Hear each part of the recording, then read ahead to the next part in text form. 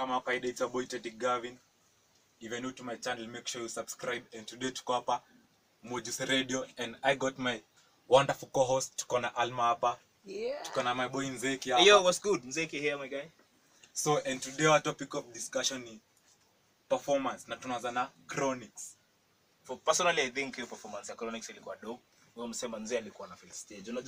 Unajua kuna wale ma artist akipanda stage unasikia tu wenyewe kuna stage presence, aliperform fit sana. Like, now what do you think like when you perform like for 2 hours na live band, like do you feel like it was worth your money ama alikucheza bado? Yeah, it was worth because unaangalia mseka Busy Signal alikam na ka perform 4 hours na band bado. So hata kaya aliperform 2 hours bado alideliver and it was worth my money. Na Chronixx mbaya. Chronixx ni mse wangu mbaya. Sasa I'm sure hakuangusha ase. Au kulikuwa na wase wengine kwa performance. Like sema like ama vijana wa SWAT like the crew. Walikuwa fiti by the way. At least sahi unajua washaanza unajua kitambo kuna time walikuja tena over 10 au kanajua perform.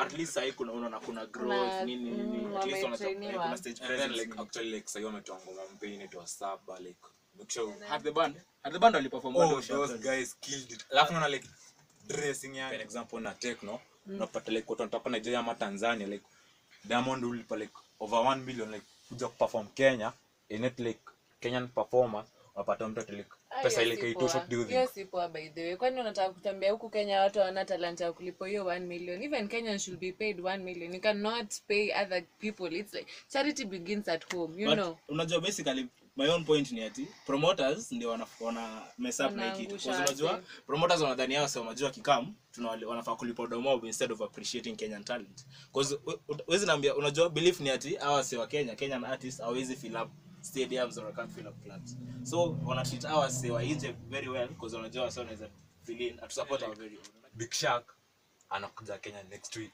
Like what do you think? Oh, the terminal weekend. Yeah. Like so what do you think? Like watu wanajua tu like 2 of these songs only. Si yako na wimbo mbili. Mimi naona amekuwa tu overrated. Juu tu ya ngoma moja unakuja perform alafu tiko ni 9,000. Unalipaje ticket 9,000 ati unaona dish. Lakini ni terminal weekend wanaleta wase wengi, wanaleta kina Kerry Hills. But mimi sielewi mbona Big Shark anakuja. Sijaelewa. Juu anakuja kuimba hiyo ngoma moja. Alimba Man's Not Hot. Mimi si get. Mandon Dance. Mandon Dance. Hiyo ni ngoma yake. Hiyo ngoma ijulikana. Hiyo ngoma gani? So basically it's about time to anze kusupport our very own. We need to. Ukiangalia tuko na watu great akina Sauti Sol, kina Fena Gitu, Calligraph Jones, Octopizzo.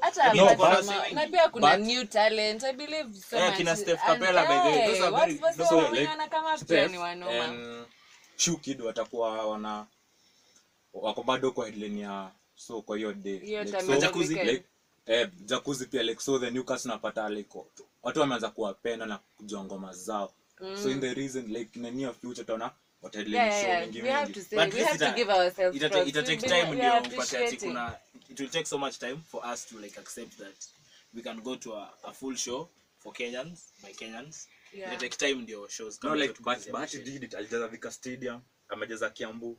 Lakini unajua huwezi compare gospel artists to secular artists. In terms of ratings, gospel iko juu kuliko gospel inalipata domob kuliko secular. Unajua mse wa church atasikia Bahati amekaa na atatoka church ndio concert. Si kama sisi utaambiwa nani anakaa bado unaangalia mimi sijisikii bado sijui nini perform nyingine uende nayo unacheki saa kuna difference kati ya guys. Imekuwa real sana, so watu wangu subscribe to my YouTube channel Peter Nzeki TV for more updates, for more lit shows like this, and yeah, very soon we are taking over a radio station.